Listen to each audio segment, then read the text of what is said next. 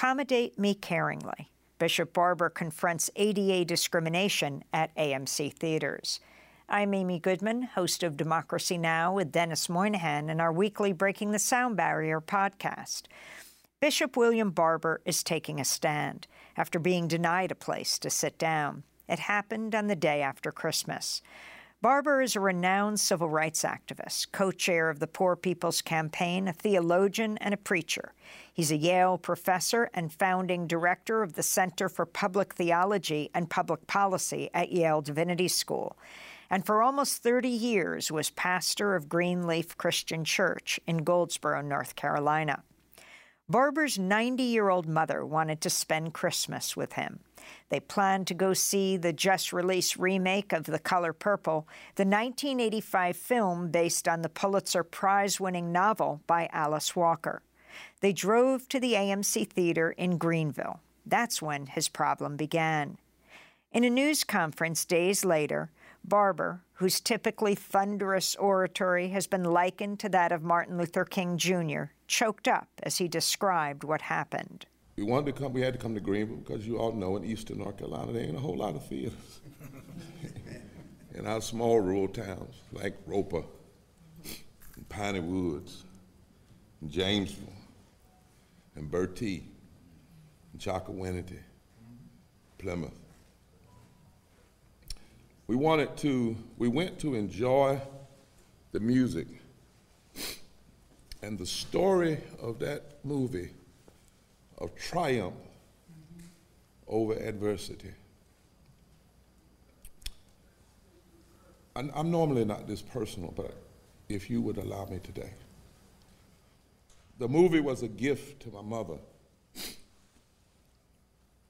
who came to North Carolina as a federal government, administrative, and about to have a tissue, professional in the 1960s to help integrate public schools with my father, who was asked to come here by E.V. Wilkins, former principal of what was then the all-black Union School in Roper, North Carolina. Going to this movie this week was supposed to be a gift to me and a gift to her.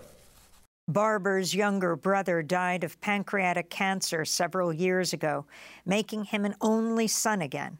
So time with his mother was that much more important. Barber described his struggle with his own disability. For more than 30 years now, I've suffered from a form of arthritis that's a rare, but one of the most dangerous forms, debilitating form, called ankylosing spondylitis. Most of you in here, I've never talked to you about it. All you just see me doing is pushing on through. I walk now with 2 canes. I have to carry a high chair with me everywhere I go because my hip is fused, part of my neck and spine, and I cannot bend to sit in a low chair nor rise from a low position. Managers at the AMC Theater in Greenville, North Carolina, told Barber he could not use his special chair in the theater. They called armed security and the police and had Bishop Barber removed. Barber saw purple, just not the color purple. I think about all the other people in the world, people who don't get up and try to enjoy public accommodation because of their fear. And the law says you have to reasonably accommodate. You have to try to accommodate. There was no attempt to accommodate. There was an attempt to say no, period, end of story. You're not coming in. Said Bishop Barber on the Democracy Now! NewsHour. Barber has brought this chair with him everywhere, from Yale to jail, from Broadway to the Vatican to the White House, without issue. The 1990 Americans with Disabilities Act, the ADA, bans discrimination against differently abled people in employment, bans discrimination by state and local government. A similar ban in federal facilities and federally funded programs preceded the ADA, in public places like movie theaters and restaurants, and requires websites to be accessible.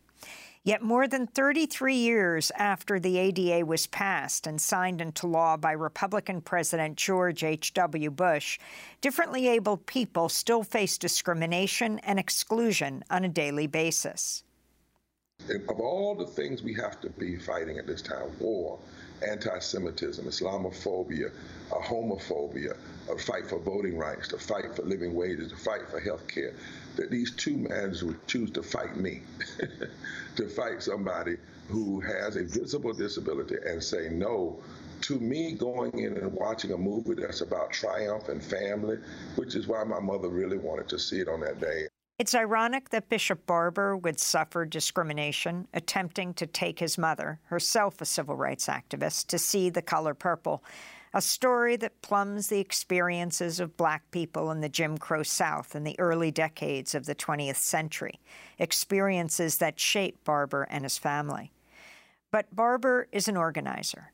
Following the incident, Adam Aron, the CEO of AMC Theaters, the world's largest movie theater chain, flew to Greenville to meet with him.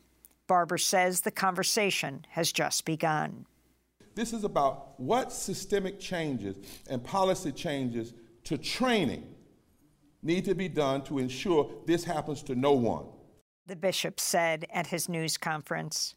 AMC should mean this. When somebody sees AMC, that it should mean, I know they will accommodate me caringly. I'm Amy Goodman with Dennis Moynihan.